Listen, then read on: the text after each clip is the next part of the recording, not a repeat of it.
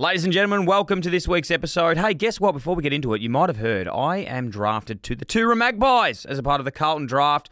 I'm going to be playing a game, dominating kicking six and then resetting at quarter time. For the first time in Carlton draft history, one lucky Victorian women's community club will get the chance to draft the AFLW GOAT, Erin Phillips, to play as a wild card.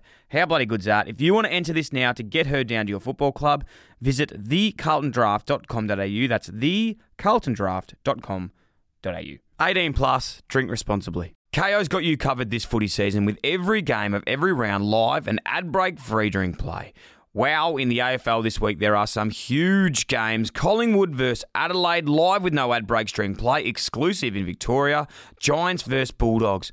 Oh, I remember that game. I think it was 2016 at Giants Stadium to get the Bulldogs into the grand final. I will never forget that one. Live with no ad breaks free during play, exclusive in Victoria, and Essendon versus North Melbourne. Geez, that's the old Ben McKay Cup. Exclusive to Fox Footy, available on KO. Don't forget those NBA playoffs. They are dominating at the moment. It is just getting bigger and better than ever. Watch every game of both Eastern and Western Conferences finals live with ESPN on KO. There's plenty of room for everyone, no matter what you want to watch. So get on board with KO, now also available on Hubble. One thing I was always taught when I started radio was your audience is not stupid. Your audience is actually very intelligent. So don't talk to them like children. I've always lived by that. You know, so this whole clickbait thing that we have arrived at is so dangerous because I've spoken to journalists that there are journalists out there who get bonuses based on clicks. If you were getting paid to get more kicks, you'd probably try to get more kicks and handball less. I tried. Yeah, right. Yeah.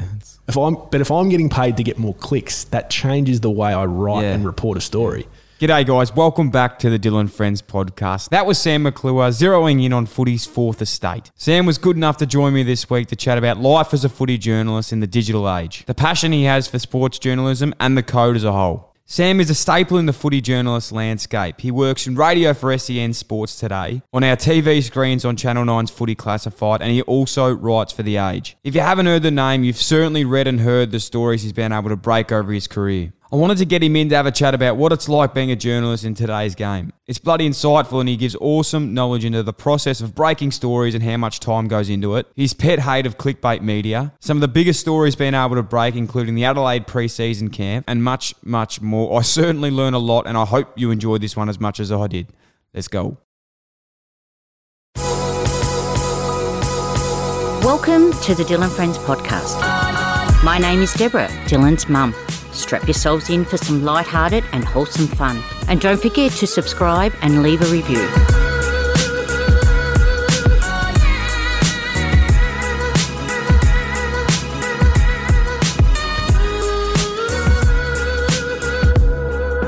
Sam McClure, welcome to the Dylan Friends podcast, my friend.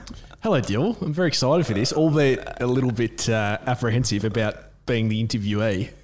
Well, that's the case. You sure I can't just interview you? No. Okay. No. Right. First of all, I'm not noteworthy enough to be interviewed anymore. I have nothing interesting going on. Oh, the podcast. Well, yes, but this was funny because I was thinking today. Obviously, you're one of the best journos in Australia. Oh, come on. But we say, you know, a lot of players can sometimes get upset with journos, but I had a pretty good relationship with journos. I never really got written about at all, and nothing negative at all. It was more just the fact that really hurt me about journalism was at the end of the year. This really hurt me, and I want to get to the bottom of who makes these up.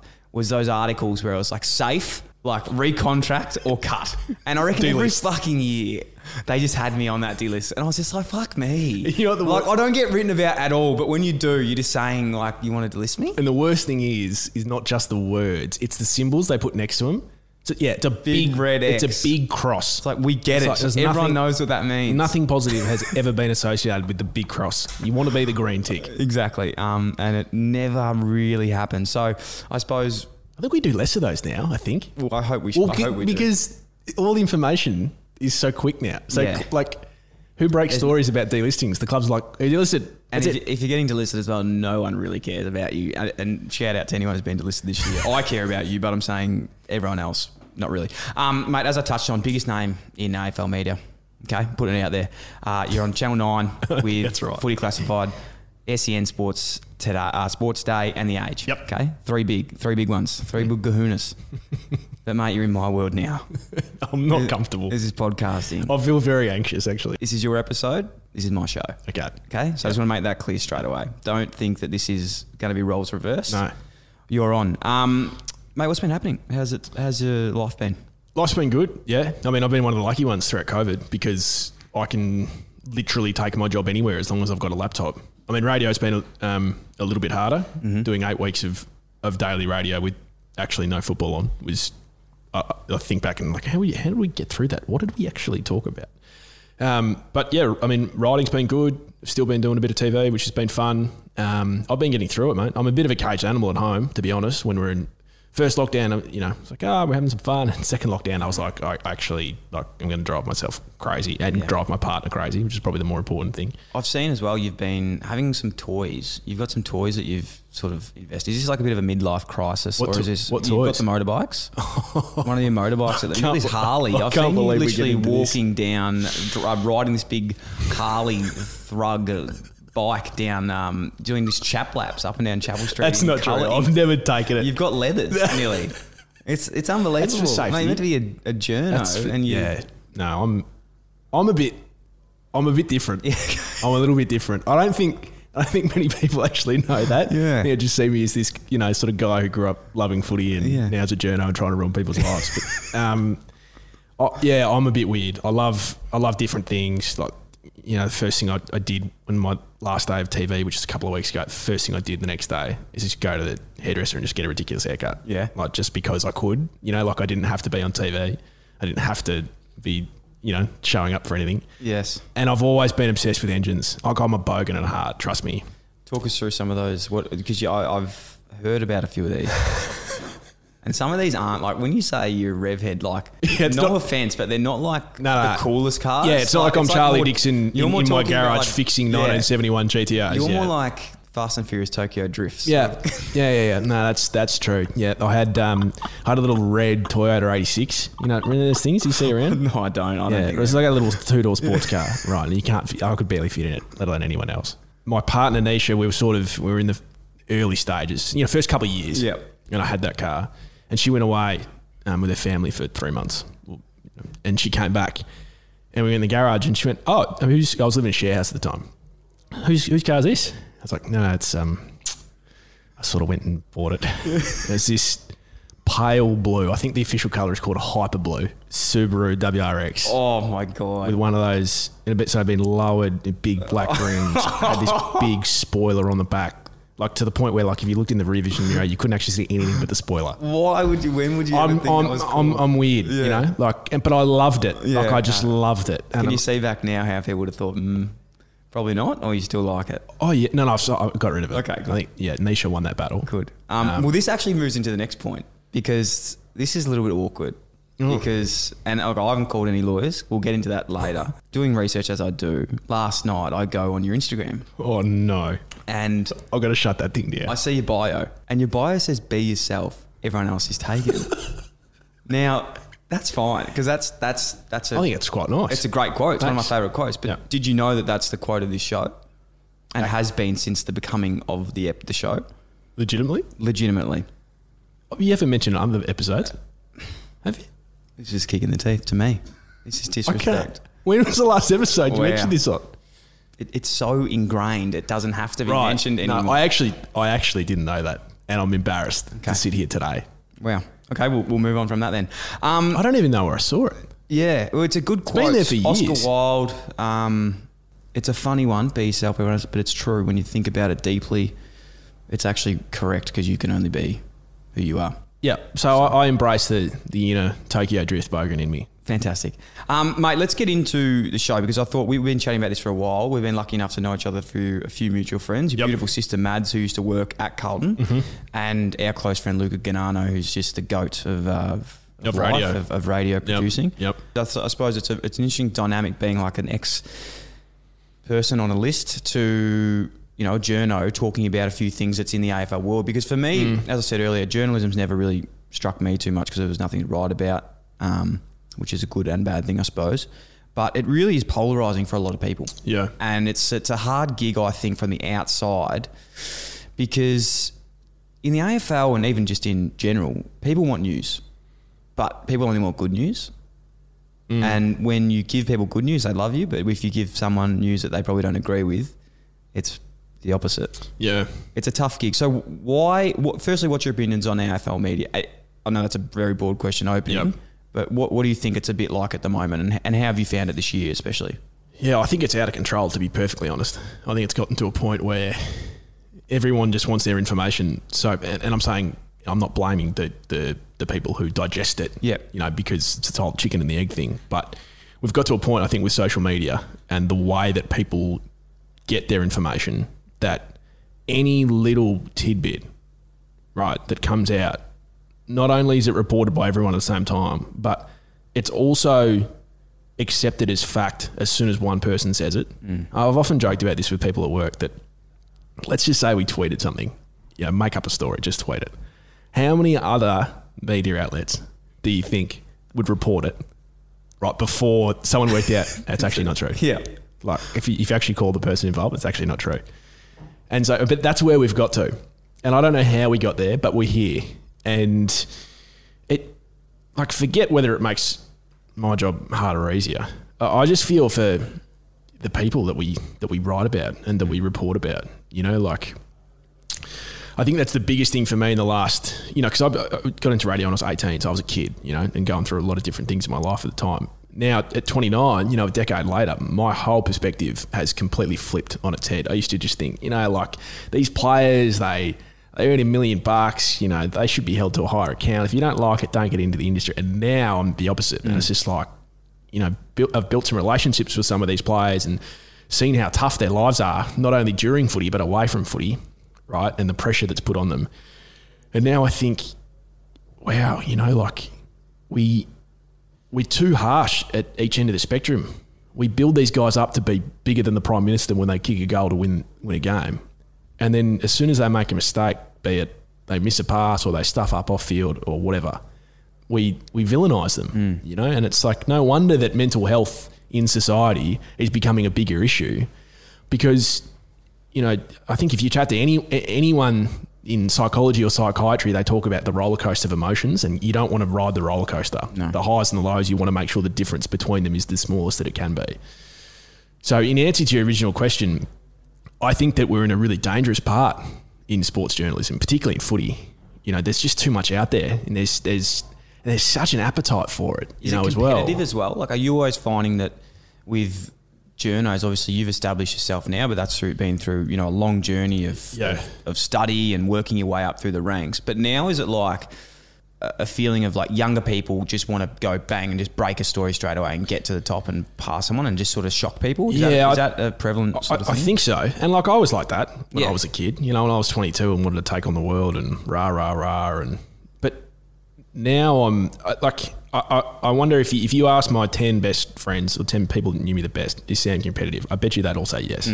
But when it comes to work, I'm really not. Like, when Tom Morris or Tom Brown or Sam Landsberger or Daniel Tooney or one of these guys breaks a story, my first instinct is great. Yep. Because the more that we break real and meaningful stories that actually hold weight, the better we're seen throughout the industry, I think. And players pick up a story, and even if some of them don't like it, as long as it's factual and it's true and it's written in a way that's responsible, I think that's great for our craft. It's when we make mistakes or like we go too hard with an opinion that ends up backfiring, or we say something that ends up being actually factually wrong. That hurts us. So I'm competitive like everyone else, but I never really think to myself, damn, he got that story and I didn't. Unless I'd been working on the same thing at the same time and geez, it's who tweets it first, is he 16 seconds in front of me? Like, is he going to get the credit? Like, I actually don't think like that. I'm sure that people think that we do. I would, but I feel like if that was my job, I would, you'd want to get that out. Like,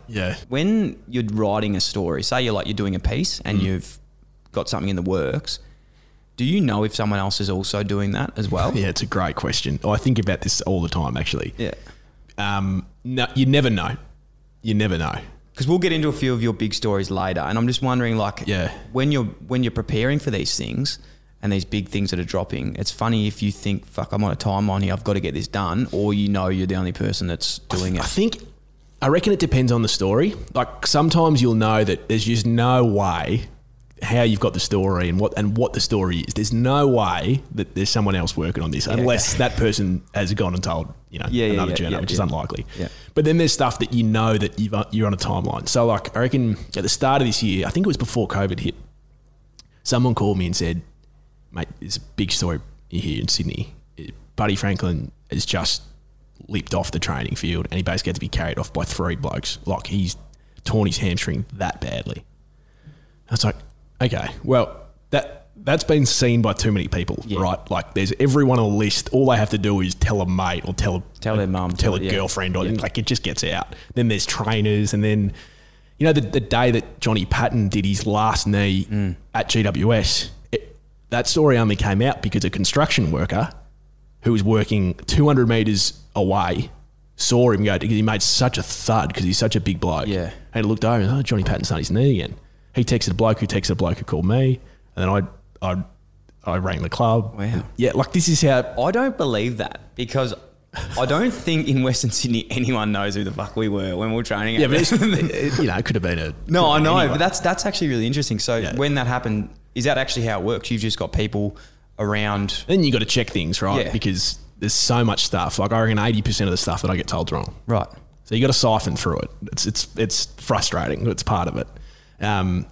But yeah, so with the Franklin one, I was like, I've got to make sure it's right, but we've also got to get this out, but then it's how you word it, because the guy who told me he's done it really badly and he had 3 blokes carrying him off, Chinese whispers, maybe it was only just one trainer and he was just kind of walking off and he's only just pulled it and he's going to play this week. Like there's fine lines that make big differences with stories. So then it's how you word it. You give yourself safeguards. Yeah. Lance Franklin has appeared to injure himself at training. The exact circumstances are unknown. He's going for a scan. You broaden it.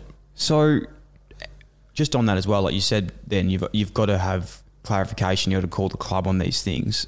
Again, it's hard. Bane of my existence calling clubs. They wouldn't like that, I can imagine. No one ever answers when you need them to. But how many sort of confirmations do you actually have to run with a story? Or does it depend, like you said, on the wording of it? Yeah. If you know something's sort of bubbling, and I feel like this might be why, and again, it's hard to talk specifics. We're not talking about a specific case here. Like it's just in general. Yeah. How many sort of people do you have to confirm with? And I suppose that's what I'm thinking now is why some people would get annoyed with journalists because they go, oh, are they, and I'm playing devil's advocate here, are they actually sure this happened, or are they just taking a hunch that something's happened? Yeah, well, I mean, I can only speak for myself, but take the Franklin one. Would some journos have printed that based on the conversation that they had with their source, who apparently saw it? Maybe, I don't know. But I had to be sure. Like, you take everything into consideration. It's arguably the biggest player in the game, biggest profile player in the game, and you had to check with the club. So I rang, I think it was Charlie Gardner at the time, head of footy, and he actually gave me a quote. So as soon as you've got something on the record, I think that's your confirmation. That's all that you need. If you don't have stuff on the record, you need to get multiple people saying that you're right. Because if you're just basing it on one person that's not willing to go on the record and put their name to something, then ultimately it's your name that becomes muddied if you get something wrong. So it's all risk versus reward. Like that's the whole craft is. And the other thing is picking and choosing. And I had some interesting situations this year where people accused me of picking and choosing. That's the whole thing is picking and choosing in my eyes. Like if I wrote everything that I knew to be true, then geez, there'd be some interesting stories out there. But everything's about perspective and is the juice worth the squeeze? Is always the question I ask myself. There's a story about a player doing this, and this. Is it worth writing? Even though it's right, it's right, but it could ruin his career, or it could mean that he's suspended for 4 weeks. Did he deserve to be? No, probably not. Like, so I'm learning all the time. So I always find that asking yourself questions when you have a story is the best outcome. That's a really interesting point. It's something that's obvious, and I don't know if a lot of people would think this, but the amount of stuff that would come across your desk, and then the amount of stuff you actually go with, as you just said before, how many stories would you let slide? Yeah, I reckon it's 8 in 10. Yeah, I reckon it's 8 in 10. And is that because When you say let slide, some of them end Sorry. up being wrong. Yeah. Okay. So say you get 10 stories. Yeah. Say there's times, obviously, through your career and you've got good relationship with a lot of players. There's been times where you've gone, no, I don't want to run with that because this could harm in some way. The relationship. The relationships. Yeah. It's hard as well because you're doing really well with your relationship there with the player, but then you're actually hurting your relationship with other media people. Yeah. Is that what it is? It's like Well, the toss-up? Or no, would it's they not really look a at you and toss-up. be like... Well, I don't really tell. I mean, apart from my editor, I don't really tell other journos what I've got or what I'm working on unless you've got really close relationships. But like, I remember when I was starting at the age, so I would have been 23 or something like that. Caro said to me, your job is not to make friends here. Your job is to find stories, make sure that they're accurate and write them as precisely as you can. And everything else is just noise. Now that sounds great in theory. And Caro has been so successful because she is so fearless. Extremely impressive. Like she's so... But she's so strong, she's mate. consistent. Like, yeah. Though. Like, it's like Completely she consistent. doesn't care who you are. Like she's, you know, if she's got an opinion, she'll do it. And that's like, you've got to respect that in a way. And I love the people that come up to me. This happens so much more than you think it would. Yeah. Just be like, you know, they ask me what I do and, oh, what do you think about that Caroline Wilson? You know, I just reckon I just cut them off before they can finish. Like, no, actually, I get on really well with it. I really like it. Yep, she's one of my, you know, she's just someone that I look up to. So anyway, getting back to what Caro said, she's forged an amazing career because of statements like that. That without fear or favour, she just goes. She goes hard. I have found that, and maybe I'll grow into it. I don't know. I have found that particularly difficult the last few years. You know, because I think the biggest asset in the game of footy is its players. Without the players, there is no game. So I've tried to build as many relationships with players as I can, and also I'm now around the same age as a lot of the players are, you know, and some of the senior players. And, you know, like we all make mistakes. We all do things we wish we shouldn't have. We all get into fights with clubs about money disputes or, you know, like I always try to see the person in the story, but sometimes that clouds your judgment and it's really hard. Other times, and I find players are the best with you when, if you're going to write about them, I've just made this rule the last 3 years. If you're writing about someone, you have to call them. You have to. Even if they don't answer, even if they don't want to speak to you, you got to try to call them and just say, hey, Dill, sorry to bother you. I'm sure the last person you want to hear from is a journo, but I'm writing about the fact that this week you're getting dropped and, you know, it's been... right. And I just wanted to, you know, let you know that this is, and I get varying responses. Yeah. Some are, well, roll whatever you want, mate. Please don't call me again. Bang. Yeah. Others are, oh, well, yeah, thanks for talking to me. Thanks for ringing me. No one's ever rung me before. Yeah. I won't comment if that's okay. And then there's the one that's like, oh, well, yeah, I'm happy to talk to you. You know, like this is the reason I'm getting dropped. And like, I love what I do, but I find it really challenging on a personal level. And there's been some stories that, you know, I haven't slept with because I think, you know, is it my duty to report this or is it my duty to not protect, but to understand and empathise with these players? And I think ultimately the answer is in the middle. But yeah, I look at people like Caro and I look at people like Jake Noel and Mick Warner and I'm just like, these guys are unbelievable. You know, like I've been doing this since I was 18, you know, really, and I'm still asking for advice. I still feel like a kid, really. There's only in my 11 years, there's only been one story that I've known about that I thought would come out, and it didn't. Wow. Yeah. So that's still not out. Nah. And I think about it every week. Let's talk about it. Nah.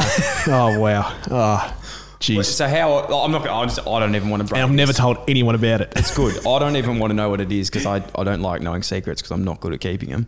Nor am I. How long ago was this? Like it's a footy thing? Yeah, in the last 5 years. Wow. Yep. Cool. Don't even know where to start with it. Well, that sounds interesting. It is. Yeah. Okay. No, but it's like, yeah, what I find what I do really hard, and I'm not saying that it is hard. And I'm not saying that people shouldn't get into it.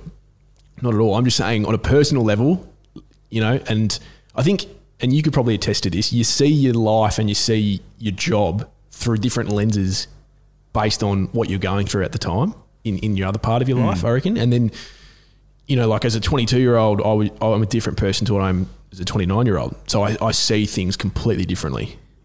If you'd asked me 5 years ago, like, you know, what do you want to do? I just want to break stories. If you'd asked me now, what do I want to do? I want to listen to stories. Yeah. So your ideal sort of role now be like journalism, like writing articles, writing stories? Yeah. And that might be outside of sport ultimately. You know, I don't know. When I was little, all I wanted to do was tell people stories. You know, that's all I wanted to do. And I used to love listening to stories. And like, if my parents ever took me to the theatre, like I'd just obsessed with someone telling me a story. The same, I'd go to the movies. Like, so just for me, it just became about stories. And then, you know, going right back to what you asked me about at the start is, you know, where we're at in footy media. Sometimes I think to myself, maybe I do need a break, or maybe, you know, just for a couple of years pivot and do, you know, when I started at 3AW, I was doing police rounds and courts and all that sort of, and I loved it because it was different. So yeah, ultimately I just want to hone my craft as a journo. That's all I want to be. That's all I've ever wanted to be. So I think I'll just continue to do that. What that looks like going forward with footy, I'm not sure. Let's talk about that quickly, because I know it's a massive part of your life. Why journalism? Yeah. So yeah, my old man Jeff was a journalist, and he was an editor and then a sports journalist and then a writer. And so when I grew up, that's kind of all I ever knew. And we talk about stories. Like my first memories as a kid are my parents telling stories at the dinner table. That's as far back as I can remember, you know. And I still have visions as a kid of being driven around in the car and just in the back, not being able to see who was driving. Obviously, no, it was mum or dad, and just listening to stories. And that's what it became for me. And then when I was old enough to go to the footy, I'd go with dad, you know, and he was, unfortunately, he was a Carlton supporter, because it meant that I had to become a Carlton supporter and endure the pain of the last 20 years. And so, like, you know, the amount of questions I get, are you related to Mark McClure? It's like, no, I'm not. We actually spell our name differently. It's not the same McClure. But Mark and my dad, Jeff, were actually good mates. So it was quite funny at the time. Yeah. They used to joke about who spelt the name wrong and right. But yeah, like my earliest memories of footy was being next to dad after the siren had gone, MCG, Princess Park, Waverley, wherever, and just being in the rooms after. Back in the day when you didn't really need accreditation, they could just sneak kids in.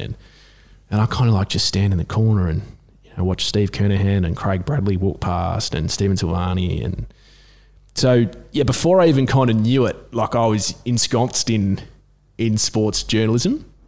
So that's probably where it started. And then, so dad got sick when I was 15, and he had a pretty long and torturous battle with cancer, and he died when I was 18. So that was a tough period of my life, because, you know, you're a young man, you're growing up, you feel like you're older than you are. And then half your life gets kind of ripped out right in front of you, you know. And the hardest thing is that he was sick for so long that people kind of expected that I had the chance to say goodbye to him, or, you know, like that I had some sort of closure. But it was still one day he was there and the next day he wasn't, you know. And so I was 18 then, and I was just finished school, just going into uni. And I didn't want to be a journalist at this stage. Like, I was interested in it, but I wanted to be an actor. Like, I loved theatre. I was in several musicals in school. Nah, that's cool. Yeah. Trust me, I wish I did that, but keep going. So I was obsessed with theatre, right? I did drama and theatre studies at school, all that sort of stuff. So as soon as I left school, I tried out for NIDA and in Sydney and the VCA here in Victoria. Didn't get into either. Really? Yep. And I still was like, oh, it's fine, you know, I'll be an actor. And then, you know, my sister was living overseas at the time, Maddie, and so it was just me and mum. And mum was like, you know, old school parents. It's just like, okay, well, you better find a job to, you know, to have money. It's like, yeah, good point. So I rang around different radio stations, and actually that's how Luca got me my first start in journalism. He was producing Tom Elliott on the weekend break, and they needed someone to come in and answer the phones. And I was like, great, you know. And so I came in and answered phones and met Tom, and then all of a sudden I was OB assistant, which was outside broadcast assistant. So literally my job was they gave me $100 in an envelope and they'd sent me out to wherever it was. Say it was Federation Square because Neil Mitchell's doing an OB from there, an outside broadcast. Whatever Neil or his guests need at any stage, you go get it for him, pay with his cash, keep the receipts, write down everything, give us the change afterwards. I was like, great, awesome. You know, like I did that for 6 months. Like my job was literally sitting in the back of the caravan. Yeah. And then someone was like, where's that kid? Can I get a strong latte, please? Can I get a... Yeah, no worries. Yep. And so I did that for all the different shows. But you know what? The great thing it did is it introduced me to people. Sort of like, so 3 months later, they were like, oh, you know, Sam's here. We'll get Sam to go get a sandwich.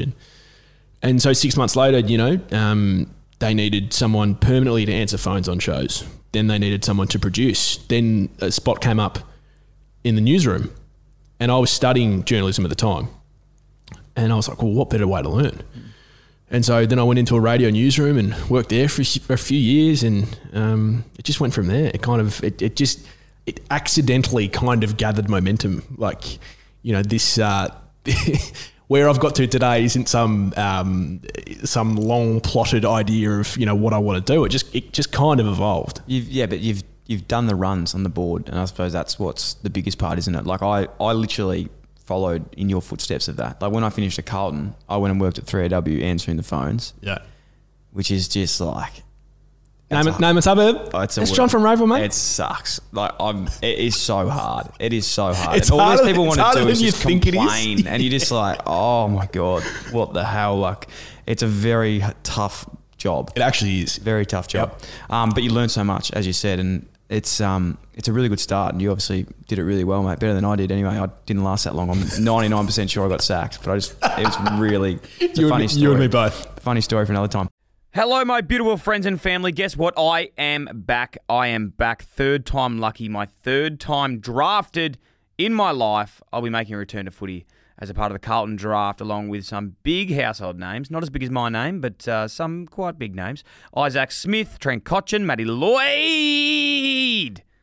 Lee Montagna, some of the all-time greats of our game, as I've just mentioned. One lucky Victorian Women's Community Club will get the chance to draft the AFLW GOAT Erin Phillips to play as a wildcard. How bloody good is that? If you're a part of women's community footy and you are keen to get Erin down, enter now at thecarltondraft.com.au. That's thecarltondraft.com.au. 18 plus, drink responsibly. KO's got you covered this footy season with every game of every round live and ad break free during play. Wow, in the AFL this week, there are some huge games. Collingwood versus Adelaide, live with no ad breaks during play, exclusive in Victoria. Giants versus Bulldogs. Oh, I remember that game. I think it was 2016 at Giants Stadium to get the Bulldogs into the grand final. I will never forget that one. Live with no ad breaks free during play, exclusive in Victoria. And Essendon versus North Melbourne. Geez, that's the old Ben McKay Cup. Exclusive to Fox Footy, available on KO. Don't forget those NBA playoffs. They are dominating at the moment. It is just getting bigger and better than ever. Watch every game of both Eastern and Western Conferences finals live with ESPN on KO. There's plenty of room for everyone, no matter what you want to watch. So get on board with KO, now also available on Hubble. What was your first big story? Do you remember breaking your first big story? I don't know if this was my first, but it was certainly early on when I started at The Age. It was, I remember, if I could only tell you where this story came from, it would make the story so much better, but I can't because this guy's still around. But I was speaking to someone, not about footy, right? And he said, oh yeah, Gary Ablett is, he's tried to leave, tried to go back to Geelong. And I was like, sorry? What do you mean he tried to go back to Geelong? Like, he's their captain. This is when he didn't leave Gold Coast. This is before when he tried to leave. So I remember I rang someone at Gold Coast. In fact, you know who I rang? I rang Rodney Eade. Yeah. Okay. Yeah, because I was working on the story with Caro, because when I was this age, right, I'd get a story and I'd be like, what am I going to do with this? Yeah. What am I going to do? I don't have all the context. So I used to go to Michael Gleeson and Jake Noel and Caro and be like, this is the story that I've got. Can you help me? And she said, just call Rodney Eade. Just call him and put it to him. Did Gary Ablett try to leave? And Rocket answered straight away. It's like, Sam McClure from the Age newspaper in Melbourne. Hey, g'day, Sam. I'm just working on the story that Gary Ablett, he tried to... he wanted to trade back to Geelong, but we just said no. He just gave it to you. But like, you know what though? Like that's who Rocket is. Yeah, just Honest and like had relationships with the media and so Cara and I wrote this story that was on the back page, and it's my first back page story. And it was like Gary Ablett has tried to bail out of the Gold Coast Suns and asked for a trade home to Geelong, and it was thwarted by the Suns, who refused to trade him. And it was a big story for like 3 days. And I remember waking up the next morning and it was on radio. Like I think they were talking about it on SEN.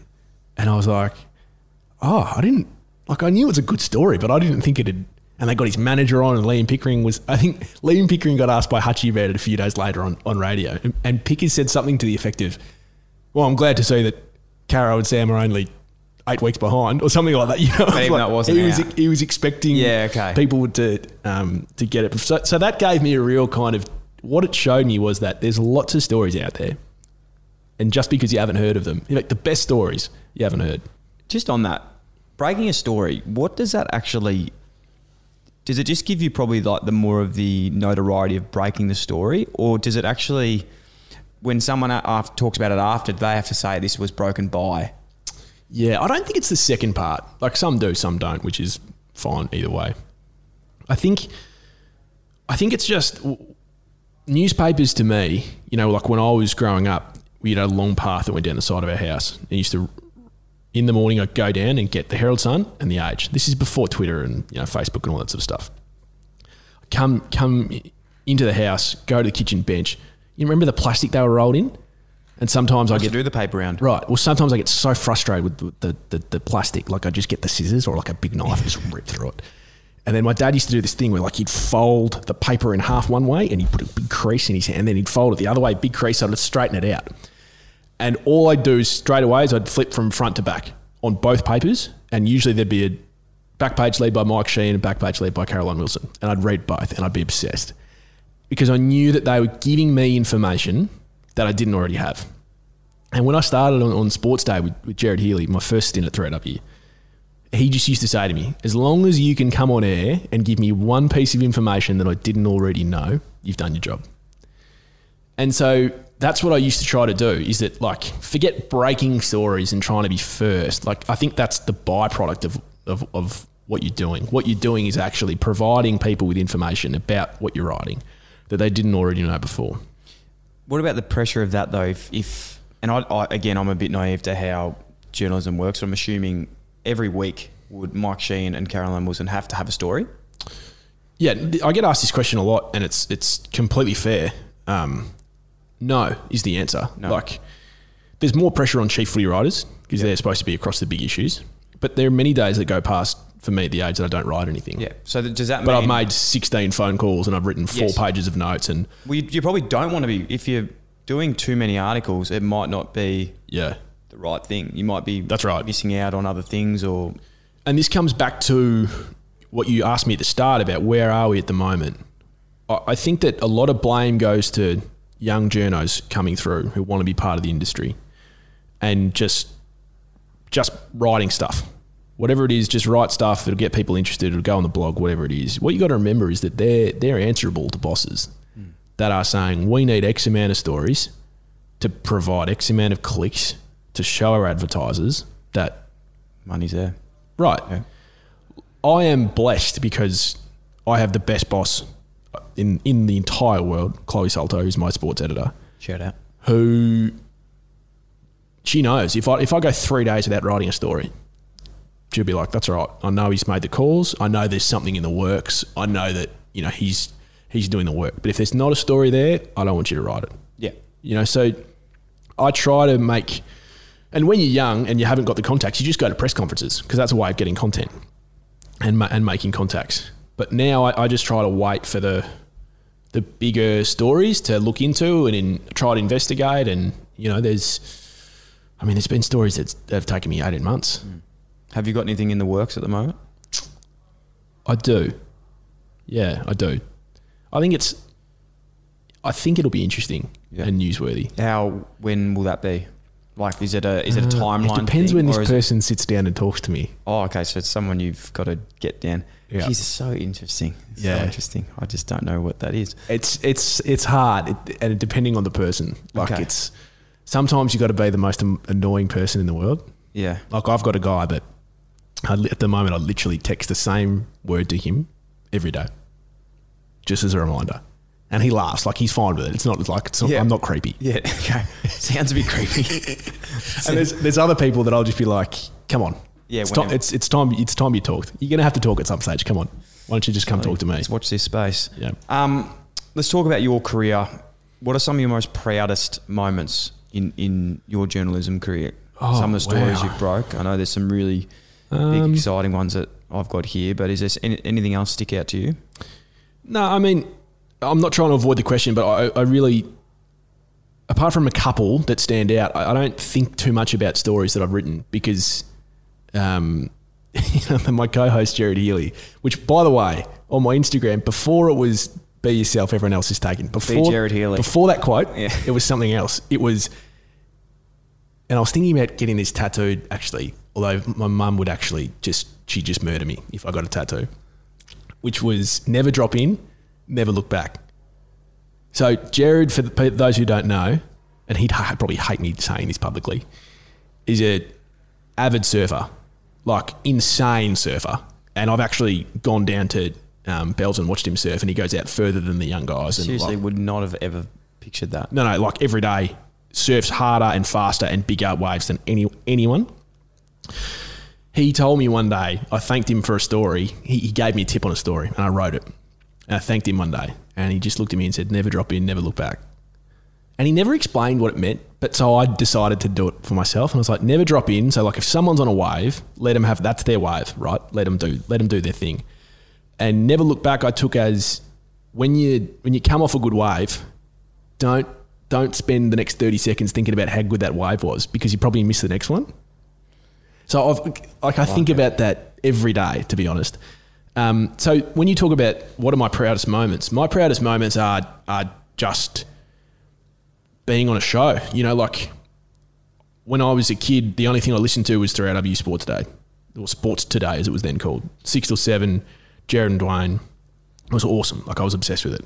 And then I started working on it, you know, behind the scenes. Then they gave me a little spot at 6:15 to do, try to break news. And now I'm lucky enough to be co-hosting with Jared. And I take great pride in that someone in the industry has thought of me in the regard that they think I'm worthy enough of at least being a co-host with Jared. That's what I take pride in. That for me is huge to be able to have a byline on a newspaper like The Age. Like I take great pride in because not everyone can have that. And there are great journos out there much better than me that haven't had bylines in newspapers for different reasons. And sometimes life's just about a little bit of luck.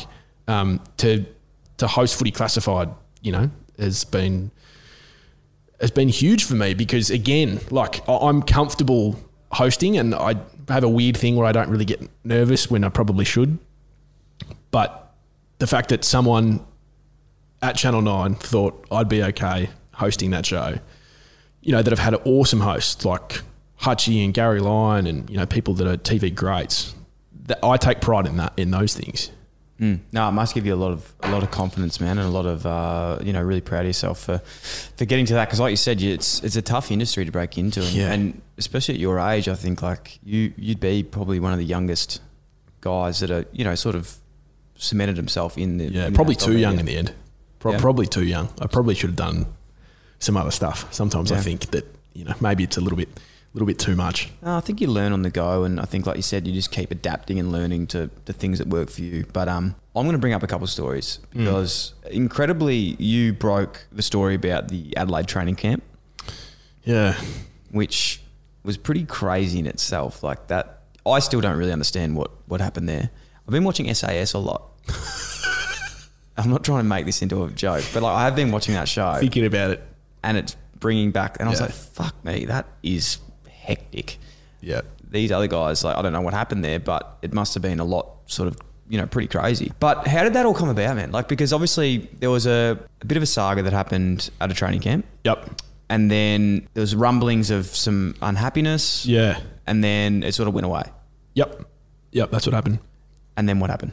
I decided to investigate, really. I mean, at the time you don't see it as that. You're just trying to find out what happened. And I spoke to a lot of people on the periphery, you know, like people who had spoken to people that were there of, you know, apparently this happened and apparently this happened. And I was like, okay, I need to put a timeline together here and work out what's misinformation and what's not. And then I said to myself, I have to speak to the people that were there. I'm just going to have to find out numbers, the old fashioned way, and just cold call people. And a lot of people hung up and some people answered and some people spoke, and then it was like, you can't write this, and no, I'm not happy. And then they'd hang up after 2 minutes, and then you'd ring them back 2 days later. And it was, you know, like there's a lot of conjecture around this camp, and I think I'm still going through a little bit of it in a work sense, but that camp was never about. A lot of people think that I believe that this camp was meant to harm people. It wasn't. I'm sure that these people had the best intentions. I'm positive that they did. But some of the worst things that have ever happened started with the best intentions. And if there were 40 guys that went on the camp, it wasn't 40 that were upset by it. It probably wasn't even 20. But when you're, and I haven't been a footy player like you have, but I assume that when you go on camps like this, the overall desired outcome is that everyone is better because of it. Because if you have factions in groups, particularly in clubs, it doesn't work, right? Everyone needs to be on the same page. And there was a number of players who were scarred by it. And yeah, I mean, I talked before about a story that took me 18 months. This took me 18 months, you know, to be able to speak to enough players with the promise of anonymity to be able to tell me what happened on that camp was big. And it sapped a lot of energy out of me. I can't imagine what it did to these players. And some of the trauma is still ongoing. You know, the guys' collective mind who ran it, absolutely matter of fact that they didn't do anything illegal, they didn't do anything bad, that everyone loved the camp. And I think, yeah, there's still some issues that will play out legally, but yeah, I don't regret anything that I did or wrote about that story, and I wouldn't take back one syllable of it. I can imagine like writing that, so 18 months. Obviously a lot of prep goes in, you're fact checking, speaking to everyone. What's the feeling like before dropping it? Oh, like it's just illness. Yeah. Yeah, it's like you just swallowed a full apple. Yeah. And you're just sitting on the couch feeling sick, and you just, yeah. I remember so I've only ever bought one paper with the thought of what's my story going to look like. I'm a bit weird like that. You know, go back to my weirdness with cars. I've never watched myself back on TV, and I know that I should. Like, my bosses are listening to this now being like, how's he going to get better if he's not watching himself back? I just can't watch myself because, you know, like, you think, what are you doing with your hair, mate? Your forehead's the size of an airplane runway, you know. Like, talking about me. No, that would be just the man in the mirror. Yeah. Okay. And so, yeah, the day it dropped, I went around to the local milk bar and bought the paper, and I saw it, and I was like, I just was relieved. I was relieved that it was out and done. And then, of course, you know, there was the reaction. Yeah, what's the reaction like? Oh, mixed, mate, mixed. Yeah. I mean, I think it depends on who you speak to be honest. But I had a lot of players reach out that were really happy with how it was portrayed. I had a lot of people reach out that were unhappy, not of people that were involved in the story, but by, you know, people in Adelaide in particular. And that, yeah, the hardest thing for me with that, without being self-indulgent, was just the harassment on social media from people in Adelaide. And I've always maintained that, like, Adelaide supporters are some of the most loyal supporters, you know, like, absolutely rigid, would walk over hot coals for their club, supporters in the league, as far as I'm concerned. But they were upset. They were upset that this story was making their football club look incompetent, you know, look like they fell asleep at the wheel and let people into their club that, you know, ultimately hurt them. But, like, it comes back to that one of the original questions that you asked, you know, like, you can never please everyone. And I had to fall back on, I'm sure this upset a lot of people, but it's a story that had to be told. You know, these players were put through a lot. And so, yeah, I had some challenges with social media, and with quitting Facebook and all that sort of stuff and the messages that came through. But that comes with the territory to a degree. Let's talk about that, because that must be a pretty prevalent thing in your life. Like we talk a lot about AFL players copying a lot of abuse, but I feel like one part of AFL, you've got a lot of people that sort of support you, and then there's also a lot of people where they're really against you. I feel like journalism sometimes one of those things that it's like you're sort of devil's advocate. Like you're asking the questions that people want to know, but they're so happy to read it and want to know it, but then they'll still slam you for producing it. Yeah, particularly when it's written about people that they care about. Yeah. And that's the hardest thing. So how do you deal with that? Like how bad, well, first question is, how bad is some of this social media abuse, if you're happy to talk about that? Yeah, no, I am. It's real bad. Yeah, I got a couple of death threats. How would, like, what, through social media? Or? Yeah, Instagram messaging, Facebook messaging, the two biggest ones. People that you can see their actual profiles. Yeah, and like people that are holding kids in their profile photos. And 101, if you're going to threaten to kill someone, you don't leave your profile there. Yeah, and then what do you do with that? I just ignore it. I think the best thing was to ignore. If I got one now, I'd go to the police, but then I didn't. I probably should have. The hardest thing that I found is you don't want to tell anyone, because it doesn't really impact me. Like, I just know that people get angry and they say things they don't mean, and ultimately it doesn't impact my life and or my mental health. But if I shared that with Nisha, my partner, or with Maddie, or with my mum, even if I'd share it as a joke, I'd be on the couch, look what this guy said to me. They get really upset. And I learnt that the hard way, and they don't want to see it, but they also want to know about it. So it's a really hard balance. So I now just basically, anyone that I don't know that messages, before I even open it, I just swipe and delete. And it's hard because sometimes people write really nice messages, and I get a lot of emails because I put my email on my Instagram from kids that are finishing school, and they're like, how did you get into journalism? And I want to try to help them.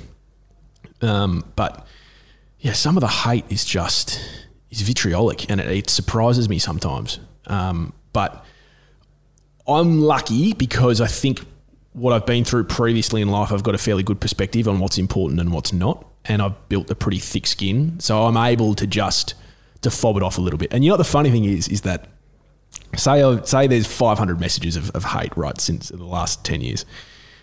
Not one person has ever walked up to me in the street and said anything like that, or anything even half bad. Like the one time that someone has approached me I was at the Richmond Club Hotel on Swan Street. This is a couple of years ago, and I just sat down for dinner with one of my best mates. We were having a beer, and this guy walked past with like a tray of, must have had like 8 pints on it, and he clearly had a couple. It was daytime, so he'd been in the sun and he was having a grand old time.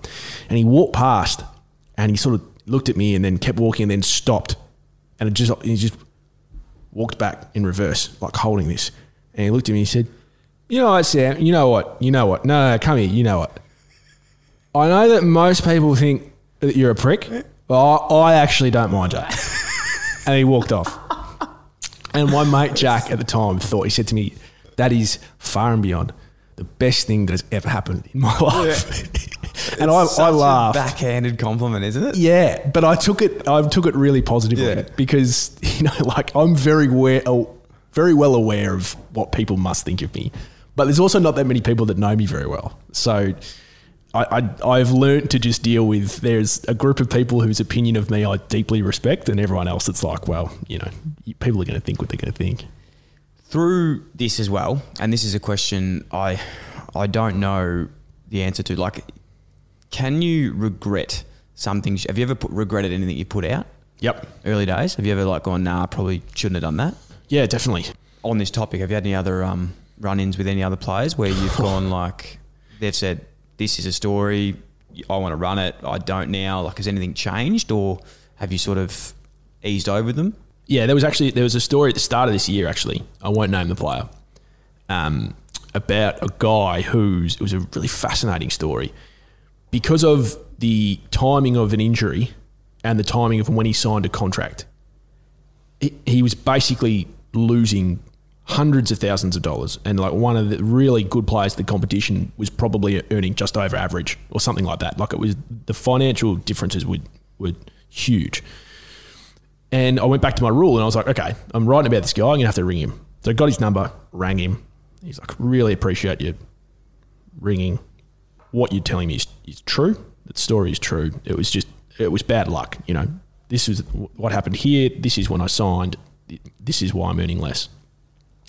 And I said, okay, well, you know, I'm going to write it. And he said, well, okay, well, I don't want any, you know, you haven't spoken to me. You don't want any quotes. So I wrote it, and it was a good story. It was going to be on the back page.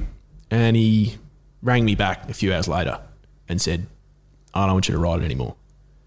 I had to think about it, and I don't need the attention. And I was like, well, mate, I've already written it. Like, you know, I've told my editor about it. He's like, well, you decide whether you write it or not. So I didn't. So I rang my editor and I explained the situation. I was like, it's not worth it. Like, it's like, we can either run this tomorrow and this guy will always remember that he asked me not to and I still did, or we leave it and then the next time I ring him, he'll think, that's right, I can trust him because he rang me, I gave him the info, I gave him the green light, and then I changed my mind and he still didn't. That's pretty huge. You've made a massively correct call there, because as a past player, not that I was ever getting journos chasing me, but the more not to be seen to be looking after players and getting them out of trouble, but people respect that. And then, like you said earlier, they come back to you when they've actually got something and they want to tell you something. Yep. And that, like, for me, that's the hardest thing. That's the toe the line. That's the hardest line to toe. When is it okay to annoy them and go against what they want and write it? Because you can't have it all the other way, right? You can't have, if the biggest story in the world broke and then you rang the bloke and he said, no, please don't write it. You can't listen to him on that occasion. You have to do my job. But when is it okay to be like, okay, I can forego that because I think that there are circumstances around it which provide context. But, you know, the next time that I call or the next time that you want your story told, I'm hoping that you would come to me, you know, as someone that you can trust.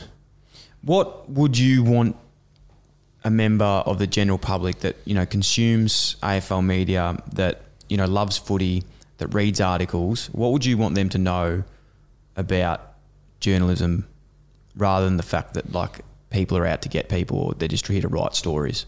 Yeah, I think without speaking on anyone's behalf, I would think that the vast majority of people get into journalism because they want to tell true and accurate and interesting stories that people read and that better their days.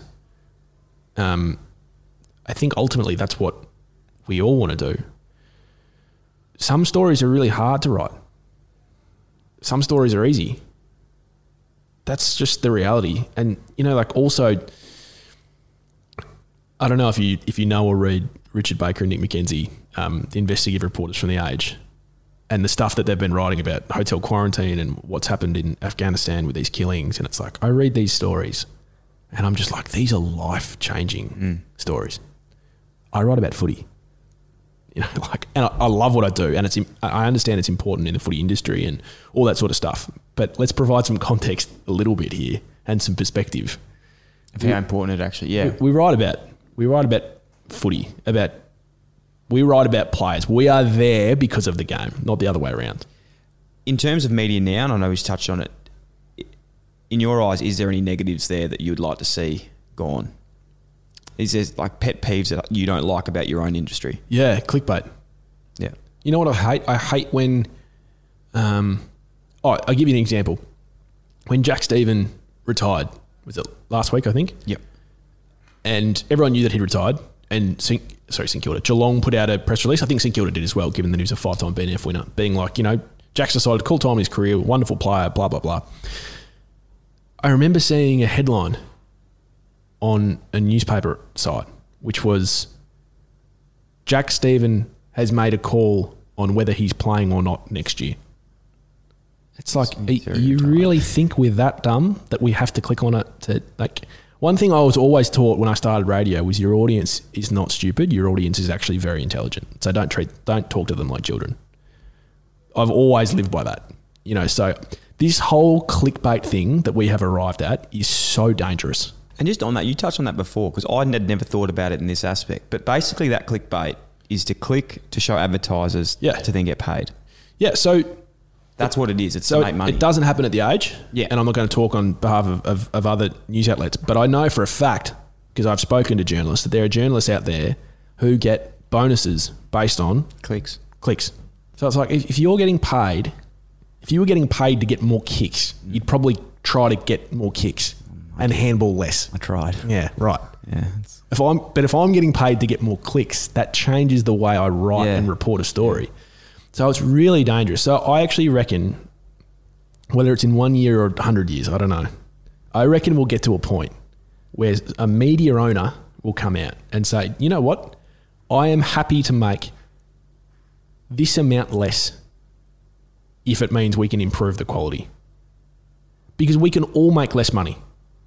We can. We just have to make it. It's just really hard being like, I am now pouring 20% of that revenue out the window and someone else can go and get it. It looks like that's why sort of reputable newspapers now do subscriptions. Yep. Because they're losing money through the other ways. That's right. So, but I just reckon there's going to, and COVID hasn't helped this, but there's going to have to be a point. I think there'll be a turning point where we go back the other way and just go, you know what, instead of putting out 25 stories an hour and putting it into sport, we're going to do 6 stories a day and they're all going to be 1,000 words and they're all going to be high quality with facts and quotes. And when we tweet them out and put them on Facebook and Instagram, they will be there available as they are. No leading hashtags, no clickbait, no trying to put a stupid photo on something so someone clicks on it. The biggest stat that I think that gets overlooked with newspapers in particular is time spent. That's the biggest stat. Time spent reading? Time spent reading. You want the higher that is, you know that it's good because people read it. People are reading further. They want to know more. Oh, it's incredible, mate. I can't thank you enough for your insight today. It has been very insightful. It's very exciting. Honestly has, and I hope that it's given insight for you as well, because I know your role is tough and you're doing something that you love, but sometimes people can see that as you're out there to do something that you're not meaning to do. But I know that you're doing that in a good way. Yeah, we're not out there trying to hurt people. In fact, I think most of the time we're trying to do the opposite, but we get perceived in a certain way by people, and that's fine, by the way. You know, people are going to think what they want to think. It's tough, man. I'll give it to you. Like, the resilience of a journo would have to be up there with AFL, like an elite sportsman. Nearly. I don't know how players do it. I don't know how their image has just become public property. I suppose, the only thing that's different. The only thing that's different between a player is you're getting judged on your performance. Yeah. Whereas a journo, that's your opinion. So it's sort of like you're getting judged on your opinion, whereas a footy player gets judged on their performance. That's not actually, if they're playing bad, doesn't mean they're a bad person. Yeah. You know what I mean? Yeah, I do. And then there's getting judged on what we were talking about before, on news. Can't believe you wrote that. Yeah, well, that's just, you dog. I think most people understand that that's quite silly. To finish up, what's next for your career, man? Because you're so young and you've done so much already. You should be extremely proud of yourself. What's next for you? What do you want to move into? You're doing a lot at the moment. Obviously, as we said, we've got the Age, Footy Classified, Sports Day. What's next? Short answer is I don't know. The longer answer is I just want to kind of keep developing different parts of my writing. Every time I pick up the paper, I'm blown away by how good the quality of writing is. And I think, how am I writing? I can't write like these people. So I'd like to do some short courses, write more. I'd love to do some creative writing, and just keep speaking to people, keep interviewing people. I'm really lucky what I do in radio because we get to do that for a couple of hours every night, Jared and I, which is great.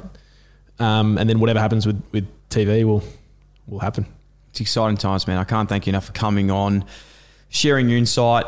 Mate, thanks for having me. It's been great. As you said, man, you've done a lot, and it's really exciting to get in there. I think it's going to open up a lot of minds, even mine. You know, there were so many questions there that I didn't know the answer to, and just getting a backstory into the media and how it actually works, not as a whole, There's definitely different. The media. The media. I'm gonna write a movie one day. I'm media. gonna call it The Media.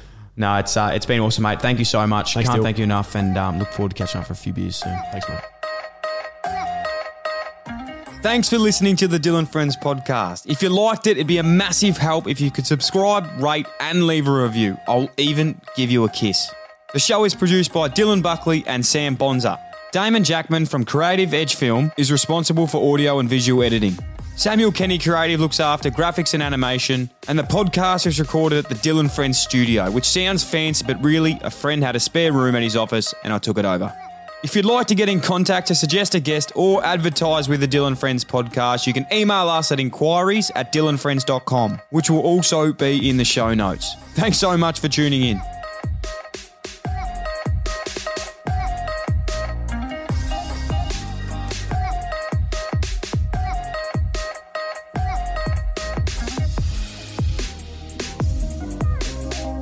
Fellas, this one's for you. I know we're all in quarantine, but that doesn't mean we need to stop taking care of ourselves.